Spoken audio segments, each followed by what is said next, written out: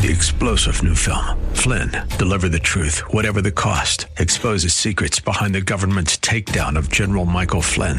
Flynn knew what the intel world had been up to. He ordered the first audit of the use of contractors. This set off alarm bells. He told the truth. He was the most dangerous person for Donald Trump to hire. They had to get rid of Flynn.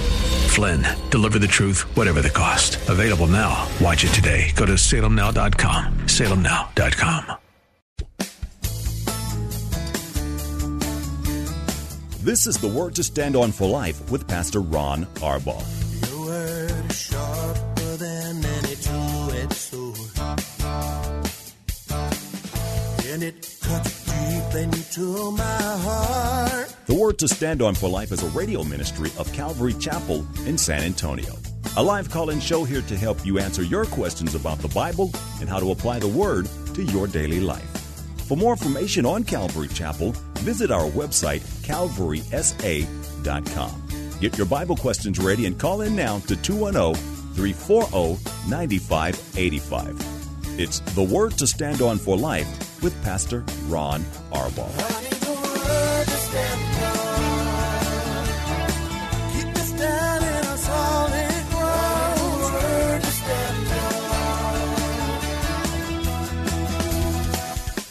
Welcome to the show. Thanks for tuning in. I'm Pastor Ron Arbaugh from Calvary Chapel in San Antonio, Texas, and this is The Word to Stand On for Life, a program, as you know, dedicated to taking your phone calls and answering your Bible questions, questions about stuff going on in your life, whatever is on your heart. You need only to call us. You can dial 210-340-9585, 340-9585. If you're outside the local San Antonio area, you can call toll-free at 877-630-KSLR. Numerically, it's 630-5757. You can email questions to us by mailing questions at calvarysa.com, or you can use our free Calvary Chapel of San Antonio mobile app. And if you are driving in your car, the safest way to call is use the free KSLR mobile app. Just hit one button. Call Now banner at the top of the screen. Everything else is hands-free. You'll be connected directly to our studio producer. Well, it's Tuesday, so we don't have a bunch of stuff to talk about. So let's get right to questions while we await your phone calls. At least I hope you're going to call today. The first one is from Laura. And she says, why didn't God want Adam and Eve to know both good and evil? Knowledge is power. Did God want them to be powerless? Laura, imagine, and this is hard for us. We live thousands of years after that moment when everything was perfect. Imagine living in a place where there's only good. I mean, think about that for a second. And we call that heaven, actually. That's going to be the case in heaven. But would you want the knowledge of evil in heaven as well? Well, God created a perfect environment for Adam and Eve. He actually walked with them in the cool of the garden. We can't even begin to understand the relationship they had pre-fall. We also don't know how long they were in the garden before the fall. So God gave them everything, and everything was perfect. Now, they needed a choice, so God gave them a choice. God doesn't force anybody to love him. He doesn't force anybody to obey him. He gave them a choice, and he did that by putting a tree with the knowledge of good and evil. He told him, everything else is yours. Just this one tree, and it was the one tree that they couldn't stay away from. Now, to answer your question directly, how did things turn out when they knew about evil? You know, we live in a world that exalts knowledge and information. You don't say how old you are, Laura. You don't say if you're married or you have kids.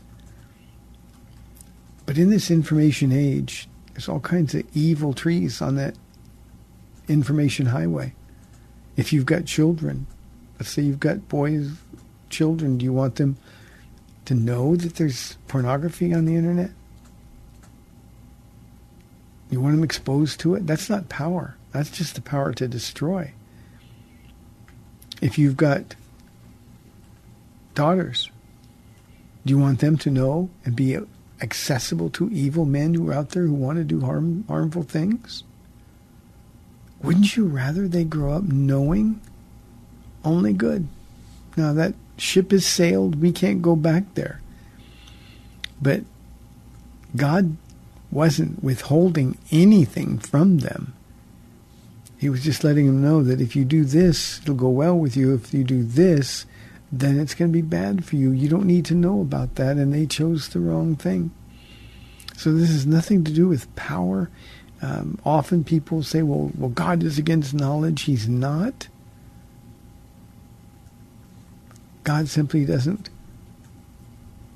want us to destroy ourselves, and that's exactly what Adam and Eve did. And as our federal heads, they destroyed everything for the rest of us as well. So it's a strange question, Laura. As for me, I wish I didn't know the evil that I've been made aware of in this world. So that's the best I could do with that one, Laura. I can't imagine the motive for even asking a question like this. It's a much better world. We're focused on that which is good and that which is from God. Laura, if that's not enough information for you, you can write back. I'm at a loss, really, even as to the mindset to get asked that kind of question. Here is an anonymous question. It says, Pastor Ron, the pastor in my church has stopped teaching the Bible. I asked another pastor why, and he said that no one dares confront the pastor. What action should I take to call the pastor out? Anonymous, you shouldn't take any actions to call the pastor out. You're not the one responsible for that flock. You're not the one who's going to stand before God and give account of your ministry. He is. So here's what you do. You go to your pastor and you say, I'm leaving this church. I'm leaving it because you stopped teaching the Bible. You tell him that you asked another pastor why. You said that no one dares confront you. And I don't want to be in a church like that. I mean, that's the action you should take. We've got to get over this human thing that we have of, I got to fix every wrong. We can't. You got to protect your walk with the Lord. And if there's a lot of people as discerning as you, and they're going to start leaving the church because the Bible is no longer being taught, then believe me, God will take care of his own. So don't call him out. Just find another church where you can hear the word, where you can learn from the word, where you can serve the body of Christ, where your gifts are going to be used, and then leave that other pastor to the Lord. He's quite capable of dealing with him. We don't have to fix all the wrongs. We can't. Just protect you, and if you have a family, protect your family. Get him to another church. We don't need to take a stand and fight. Do what's best for your family, for you, and your walk with the Lord. Now, spinning a little bit off the question, but on that same line, I can't imagine what pastors do that don't just teach the Bible.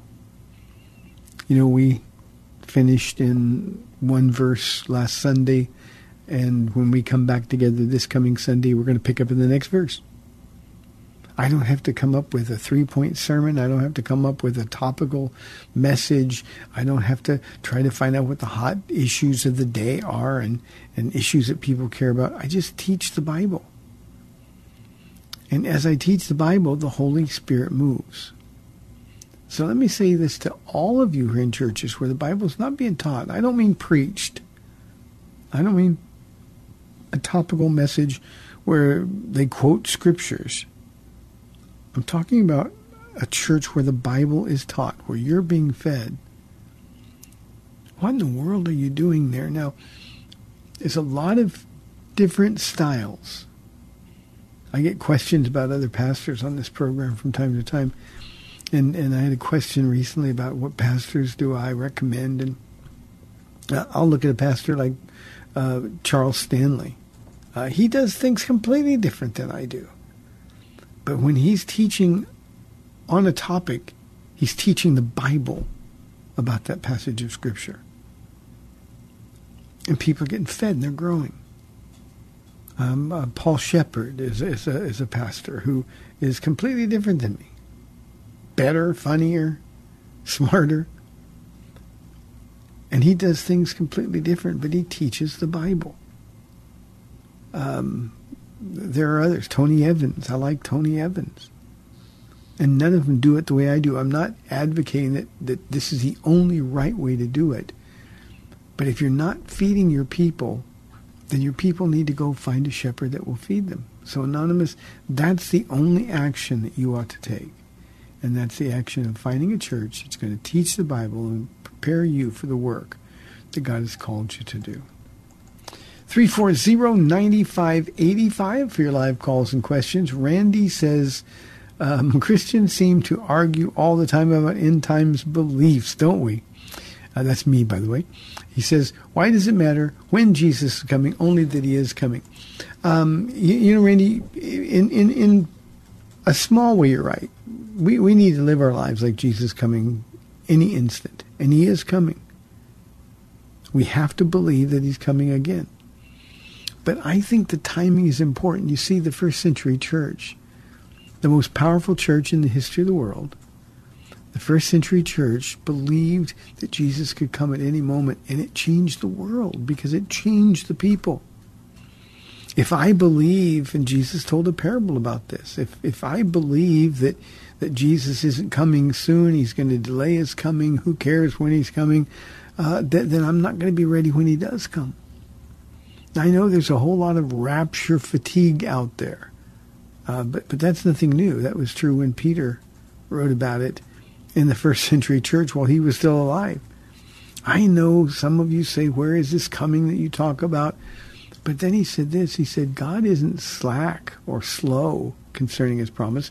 He's patient, unwilling that any should perish. What he's saying is that we should seize the opportunity, knowing that he's coming at any moment. We should seize the opportunity to tell people about Jesus. We should do what Jesus told us to, go out and make disciples of people everywhere, teaching them to obey his commandments. And so that's what we ought to be doing. And frankly, Randy, if we believe Jesus isn't coming soon, then we're not going to do that. There's going to be no sense of urgency at all.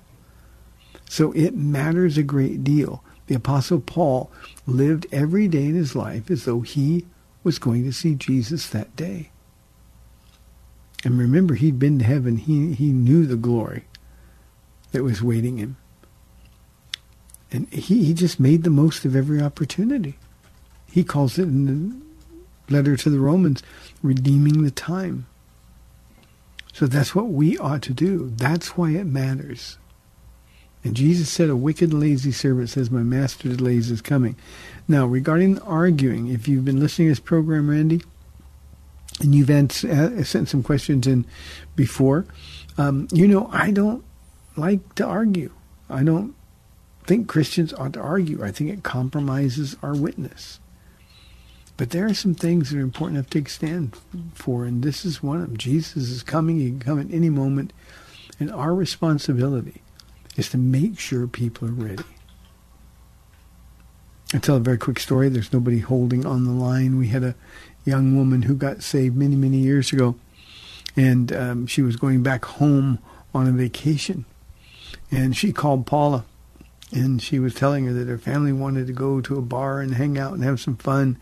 And all she could think about was, I don't want Jesus to come back and find me in a bar. See, that was a girl who believed Jesus was coming back, and it changed the choices that she made, the decisions that she made. And I hope that's true for all of us. So, Randy, it matters a great deal. Jesus is coming. Nothing else has to happen before he comes. And we need to be ready. And if he comes today, I'm ready. I'm eager and I'm excited. But if I wake up tomorrow morning and I'm still here, well, then there's a whole new day of work to do. And that's, I think, where our focus needs to be. We need to understand the urgency of the time. You know, Randy, I am starting tomorrow night in the prophecy of Daniel. On Friday nights, we're currently in the book of Revelation. We are still in, actually I'm going to be starting in chapter 3 the next time I'm in it. But those are the two books that deal with end times prophecy. And we're going to see the urgency of the hour from heaven's perspective. We're going to see that the people in Revelation who were left behind after the 4th chapter in the book of Revelation, we're going to see that those people who are left behind are going to endure the worst time by far that the world has ever seen. Whatever tragedies that you've seen in this world, multiply them times 1 billion, and that's what the Great Tribulation is going to be like. And we've got to care about the people Jesus loves, and the way we do that is to tell them that they don't have to be here. So what you believe about eschatology, the study of end times, whatever you believe, it affects directly the urgency with which you live your life. And Randy, if you can walk by somebody who's hurting and not want to share Jesus with them, then you need to stoke that sense of urgency. So Randy, I hope that answers your question. Thank you very, very much. Raymond says, will we really be responsible to God for every word we speak? That's what the Bible says. For every idle word, the worthless words, not worthy words, but the idle words, Matthew chapter 12, beginning in verse 36, we're going to give account. Now think about that for a moment. How are you going to describe to Jesus? Now go back to Randy's question. You talked about arguing. You're going to give account for the arguments that you engaged in. Raymond, think for a moment about a husband and wife arguing. One flesh, I'm talking Christian couples here, committed to serving God, and they're arguing over silly stuff. How do you explain that to Jesus? How do you explain to Jesus if you gossip about somebody that he died for? If you argue just to argue, and I rest my case, that's what social media is all about, how are we going to explain that to Jesus? So, Randy, Raymond, I'm sorry, we can't soften that at all. We are responsible, accountable for every idle word that we speak. And I think when that happens, spreading stories, whatever it is, imagine the sadness of losing rewards in heaven because of those things. It doesn't mean that we're not going to be saved. It doesn't mean we're going to lose our salvation. But remember, judgment begins at the house of God, and we who belong to him are accountable to him to act as though we really love him, as though we really belong to him.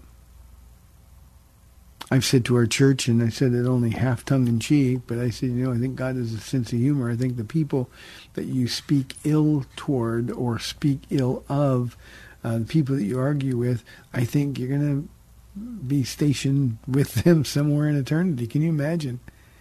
And we're going to see just how silly it is to speak badly about people that we're going to spend forever in heaven with. One of the reasons, Raymond, that we speak ill of people is because we value our own opinions too highly. And Paul says that we ought not to think of ourselves highly. That's not humility, it's just the opposite. So yeah, I can't soften what Jesus said. We will be held accountable for every idle word. That's pretty heavy if you think about it. I remember my mom or dad or some of my aunts and uncles catching me in lies. And they would say, okay, explain this. Why did you? And all I could do is stumble and stammer. How much more when we stand before the King of Kings and the Lord of Lords in the presence of pure holiness? What excuses are we going to give for the things that we say? The ugly words that come out of our mouth.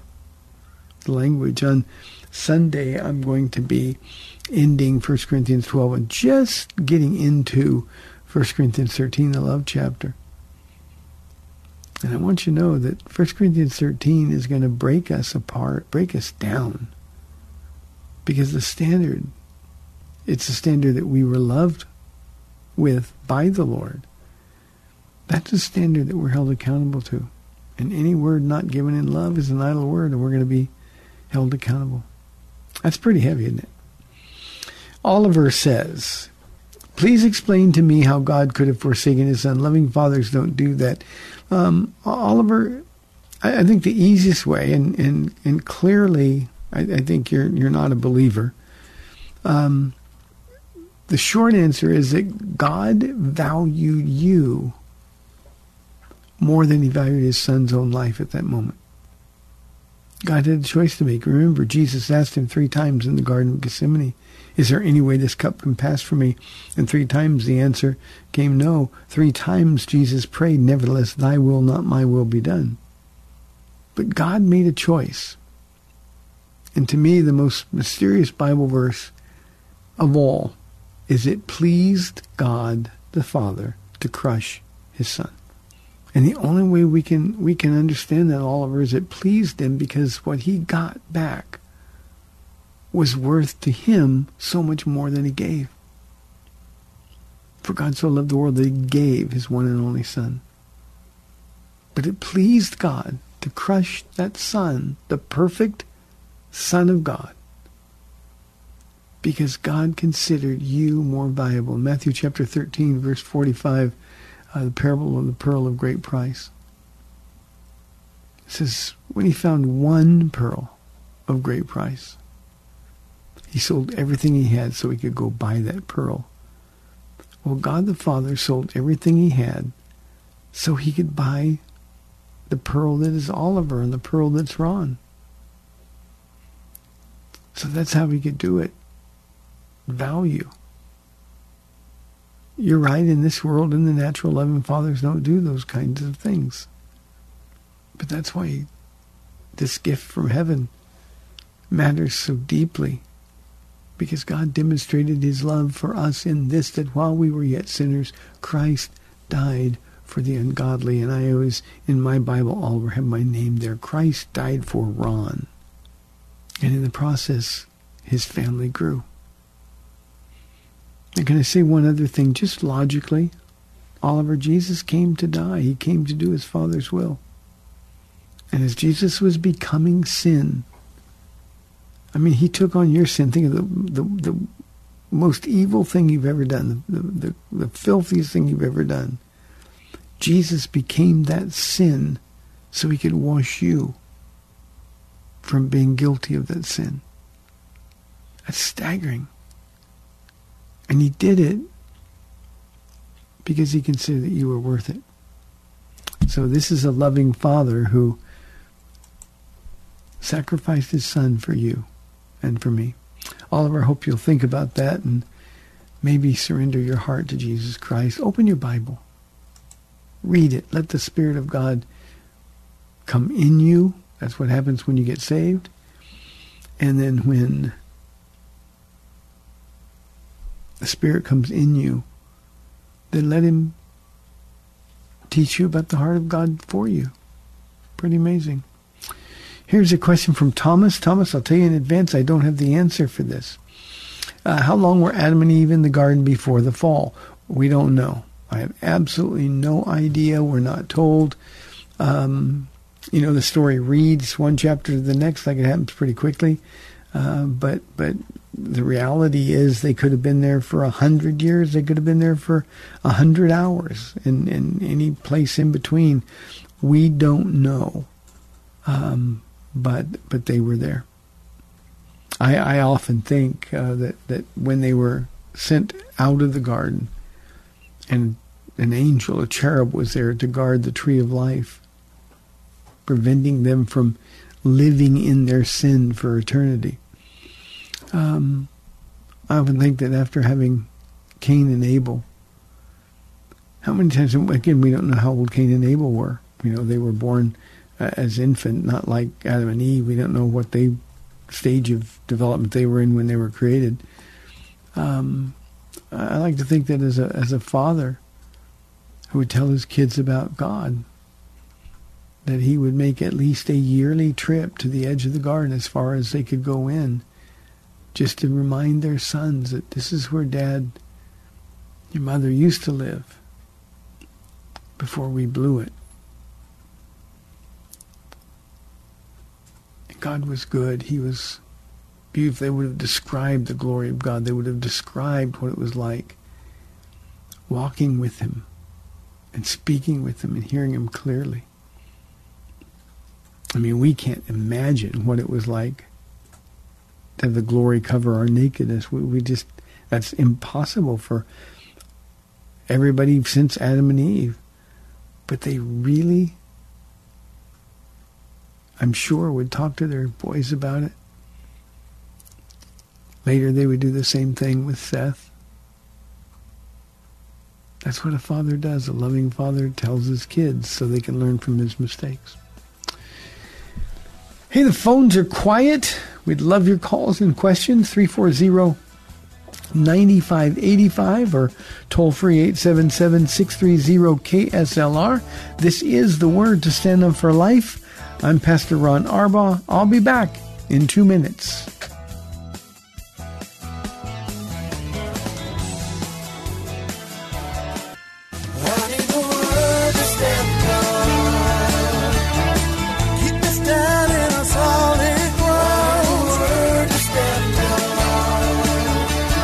Welcome back to the Word to Stand On for Life. We're taking your calls at 340-9585 or toll free 877-630-KSLR. Now, here's Pastor Ron Arbaugh. Welcome back to the second half of our Tuesday show, 340-9585. Here is a question from Kirby from our email inbox. Pastor Ron, I know that you're not a fan of Facebook. Let me interrupt Kirby's question for a minute.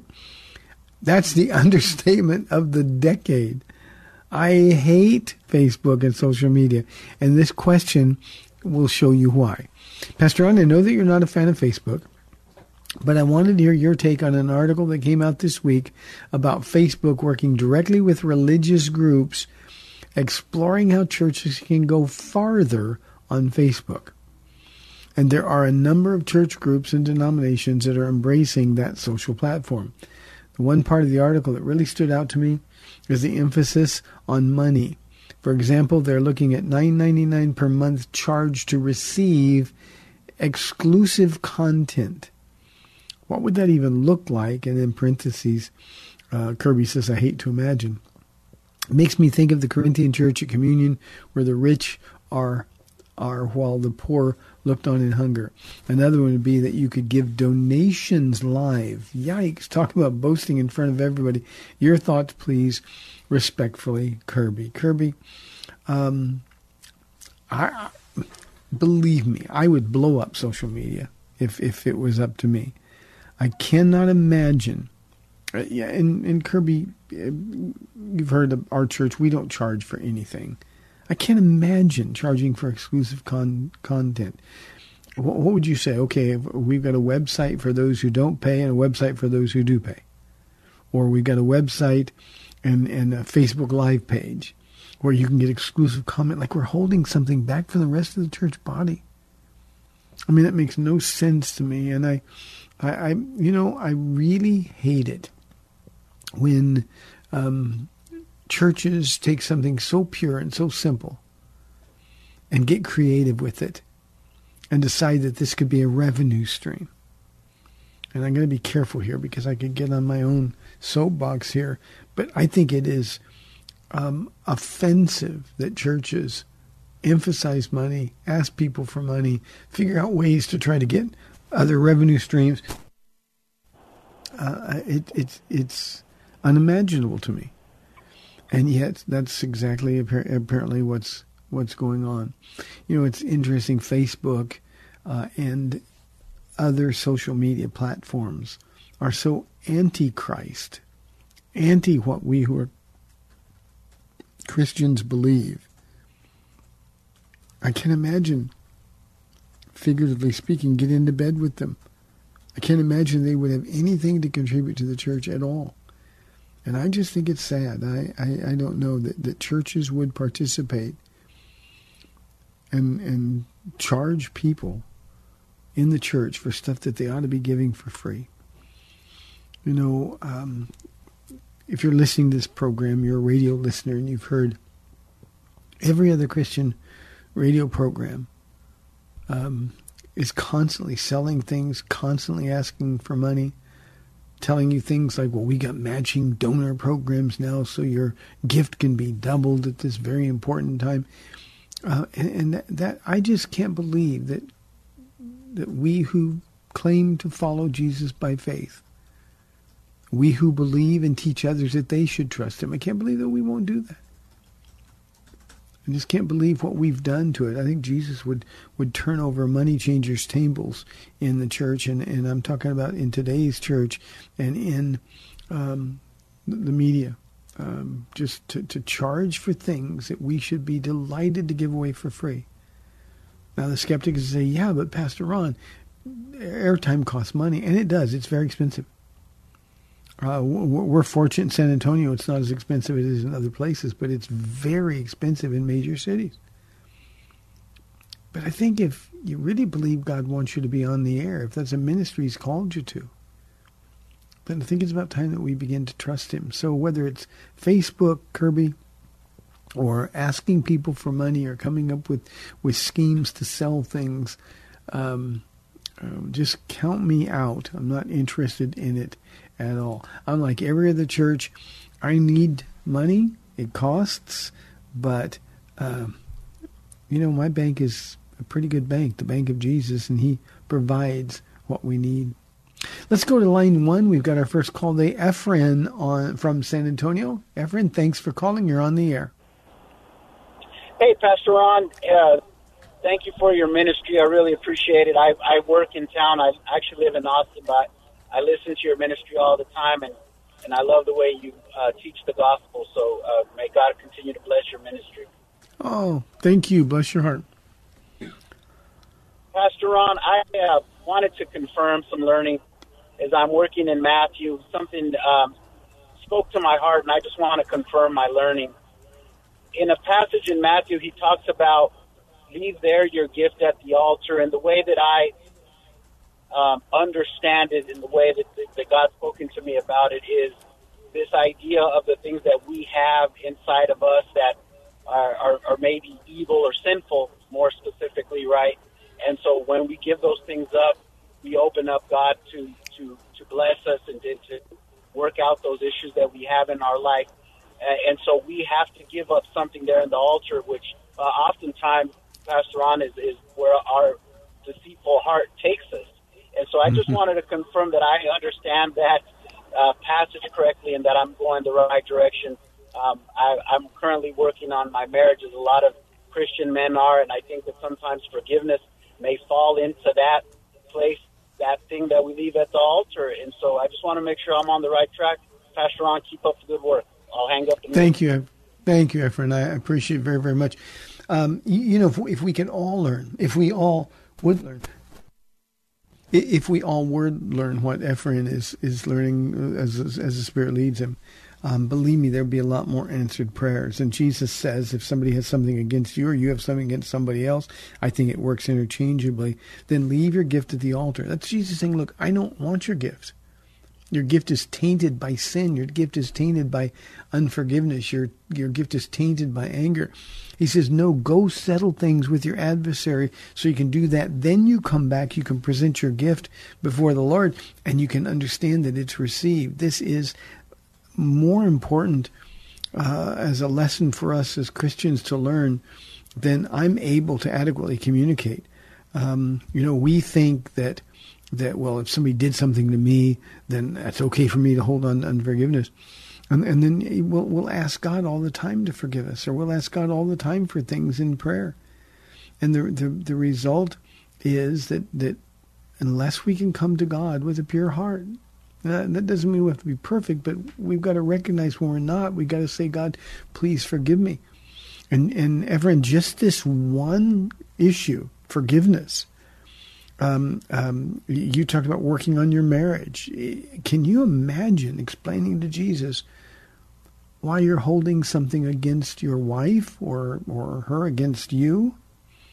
When Jesus said you're no longer two but one? When you committed to serve him with your whole heart? We committed to walk together. How can two walk together unless they agree to do so?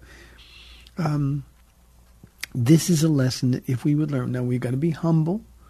If not, Jesus will humble us, but it takes a great deal of humility and self-awareness. Paul says, search our hearts daily to see whether or not we're in the faith. You got to do that every day, because if you're going to pray, you want to be sure that God can hear your prayers and answer them. And he can't do it if your unforgiveness, or if your complaint against your adversary, whoever he or she might be, is so loud that God can't hear your prayers. This is something that we've really got to focus on. And again, those are words that Jesus himself said, and we've got to be really, really careful that we're able to hear those things. You know, Ephraim, let me take this one step further, since you mentioned your marriage. As you may, if you've been listening to the program, have heard, Paul and I, we have over the years traveled a lot and done marriage conferences. And I've done some of those marriage conferences with other pastors and their wives. And when I say to a group of pastors, you simply cannot argue with your wife. You can't do it. You're Christ's representative. You're his ambassador in the home. And if you argue with her, how are you going to explain that to Jesus? And they always say, well, everybody argues. We're humans, but we can't be okay with that. What we've got to understand is that we're going to stand before Jesus. The first question, every idle word, we're going to give account for. That was the first question on today's program. If, in fact, we're going to give account of those words, how do we explain to Jesus that I misrepresented him? You see, it's not her flesh that God's going to deal with. It's my flesh he's going to deal with. And so what we got to do is understand that if I'm arguing, if I'm misrepresenting him, if I'm holding unforgiveness, then there's nothing that I can ask God for that he can say yes to, because I've got all of this junk in the way. So you understand it perfectly, Ephraim. Thank you very, very much for the opportunity to talk about it.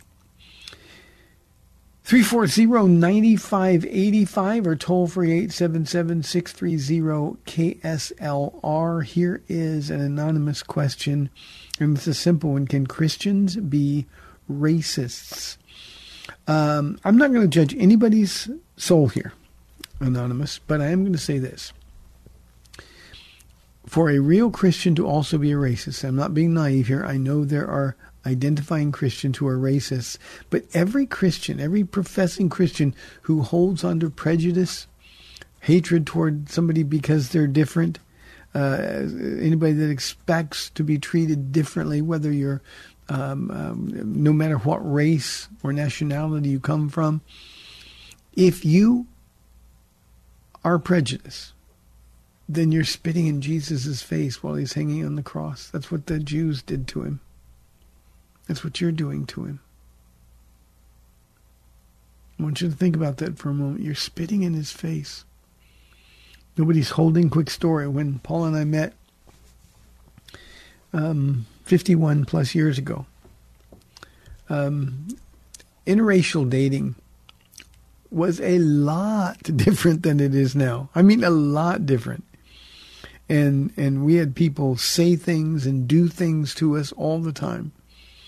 And, you know, I've told the story. We fell in love in an instant. I mean, the first time she opened the door, we were both crazy in love. And we knew we were going to be together forever. And no matter how many people tried to break us up, I came home and shared with my parents that I've met the girl. And when they found out that she was black, my dad disowned me. My dad forbid the rest of my family to have any contact with me until as long as I was in this relationship. I mean, it cost us a lot to be in love. And I had Christians, people that said they were Christians, who told me that I was in sin because I was in a mixed marriage. The reality is there's a lot of people who claim to be saved who don't really know anything at all about Jesus. Now, are they going to heaven? That's between them and God. But I can say this. We need to stop in this world. The division, the racial division in this country is greater than it's ever been. Isn't it interesting that the more liberal our administrations become, the more racial hatred and division there is. Now we've got one whole side of the country demanding that we apologize for being white if in fact we're white. We got that same side of the country, white people who are blind to the racial prejudice and abuse that has been at the forefront of this country since it was formed. We still think in terms of race when in fact the only thing we should think about is saved and unsaved. So Anonymous, if you are a Christian and you are a racist, then you need to explain what makes you think you're saved. Again, I'm not condemning you. I'm not judging you. And you asked the question. This probably isn't personal from your perspective, but anybody who says they're a Christian and they have hatred, animosity, prejudice for or towards other people, groups, then I'd like them to explain to me what makes you think you're saved. That's just not the love of God. No love, there's no spirit. Jesus said if you don't have the Spirit of God, then you don't have me. If you don't have Jesus, of course, by definition, you're not saved. So I hope that answers your question. And I want to be as clear as I possibly can be. William says, could I have your thoughts on this? I think God is judging America. William, God's not judging America. God's blessing is certainly being removed from America. But God's not judging us. The world, and certainly the world of prophecy from heaven's perspective, doesn't focus on the United States of America. We have a tendency to think that we're in the middle of everything. We're the greatest nation on the face of the earth. So God is judging America. That's not true. We're judging ourselves. We're judging ourselves. You know, there was many decades, hundreds of years, that the people of Israel judged themselves, all the while the prophets are warning them about a judgment that's coming from God. And they turned a blind ear, a deaf ear rather, to the prophet's message, even killing the prophets, because he didn't like the message, and judged themselves, and finally got to a place where it was so bad where God judged them. God sent first the Assyrians, then God sent the Babylonians. That was just the way it was, and they were judged. Well, in the United States of America, we have chased God out of every facet of our lives. The church is being persecuted for the very first time just for holding biblical beliefs, the same biblical beliefs that have been true for 2,000 years of church history. And now to say what the Bible says is hate speech. We have an entire nation, world in fact, that's thumbing their nose at God's ideas, commandments regarding purity and holiness and sexuality. God says, hey, wait a minute, I made sexuality. I gave it to you for a reason. I made it pleasurable because I love you. And now you're thumbing your nose at me. And yeah, God is going to judge everybody. But the reason he's judging America, or not, he's not judging America yet, but the reason he's going to judge America is because we have completely rejected Jesus Christ. We've turned our back on this wonderful gift, and we want nothing to do with him. So, also we've abdicated our responsibility to protect and promote Israel's place in the world. And I've said many times on this program that I believe that is the real source of God's blessing in this country. I mean, think about it. We're less than 300 years old as a nation. For much of our 300 years, we have been the most powerful, the wealthiest nation on the face of the earth. That doesn't happen historically. It takes time to build up an empire. And people say, well, why did it happen? I think it's because God created this country, allowed this country to be formed, because we would be the ones that would pave the way for Israel to regather in their homeland. So you see, the world doesn't revolve around the United States. The world revolves around Israel and God's people. And we forfeited that position for about the last 16 years, 18 years, while still giving lip service to Israeli support. We've minimized their land holdings. We've strong-armed them to negotiate away parts of the land that really belonged to God, that he gave to Israel. For a long time, we were faithful to promote Israel. 1948, without the United States, there would be no regathering of Israel into their homeland. And for a while, we did well. God blessed us. But now we've just sort of trashed those blessings. We've not been grateful for them. And we've turned our back on Israel, in large part because we've turned our back on God. So, William, those are my thoughts. Here's an anonymous question. The Bible doesn't say anything about abortion, so why is it wrong? Well, anonymous, obviously the Bible says a lot about abortion. Abortion is murder. And because abortion is murder, and the Bible says thou shalt not murder, when it says thou shalt not kill in some of the translations, that's a word that means murder. You can't take an innocent life. Who's more innocent than a life that hasn't even been given the opportunity to live? So that's why abortion is wrong. It's murder. We're formed in our mother's womb by the hand of God. How can we destroy that? It makes no sense at all. And what makes even less sense is that you would say the Bible doesn't say anything about abortion. It does not say thou shalt not have an abortion. What it says is thou shalt not murder, and that's wrong. So, Anonymous, I hope that makes sense to you. Let's go to Jimmy on line 1. Jimmy, we got about 4 minutes. Thanks for calling. You're welcome. Hey, somebody told me, because I always talk about you, or I say, I always compliment you. A friend of mine tells me that I put a lot of faith in you. And I said, no, I don't. I know he's a man, but I tell you one thing, he preaches the whole gospel from Genesis to Revelation, and I've learned a lot. So, thank you for that, Jimmy. Yeah. There's some churches that don't want to preach the whole gospel. So. You think? Yeah, there's...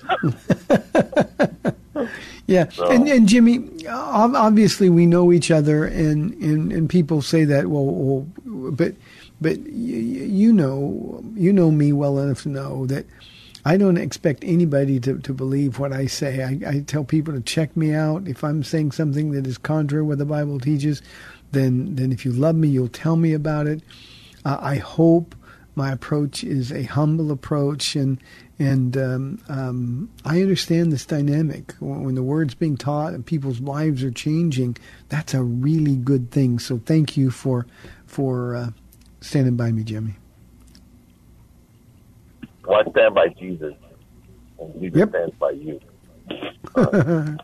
That he does. Anything else? No, that's cool, man. Thanks, Jimmy. God bless you. I didn't mean to talk to you that before, man. But... That's okay. I appreciate it. Thank you, man. God bless. Okay, how much time have I got? Just 2 minutes? Let me see. Here's what I can do in 2 minutes. This is from Edward. He says, I'm struggling with why God would want Biden to be president. I know God put him in office, but why? Edward, I don't think you understand Romans when he talks about submitting government, all government comes from God. God didn't want Biden to be president. He knew, obviously, that he was going to be president, in the same way he didn't want Trump to be president. The idea in Romans is that God gives the office, and we're to submit to the office for our own good. It's not like God is looking over issues and picking candidates. When Trump was in, we had phone calls on this show all the time. People would say, well, Trump is God's chosen man, and say, no, he wasn't.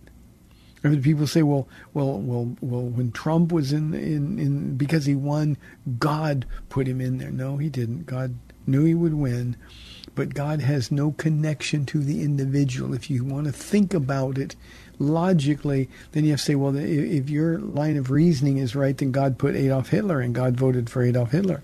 Or God voted for Nebuchadnezzar, or God voted for Caesar Nero.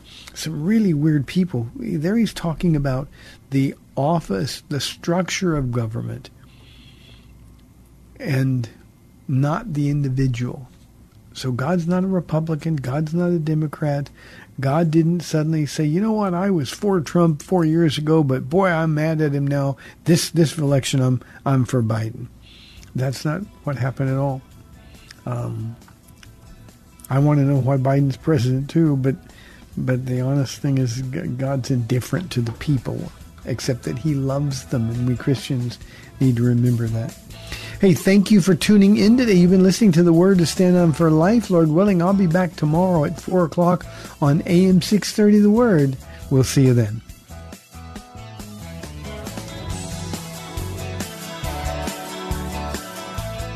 Thanks for spending this time with Calvary Chapel's The Word to Stand On for Life with Pastor Ron Arbaugh. The Word to Stand On for Life is on every weekday afternoon at 4, and Pastor Ron invites you to find out more about Calvary Chapel at calvarysa.com. The Word to Stand On for Life was sponsored by Calvary Chapel of San Antonio.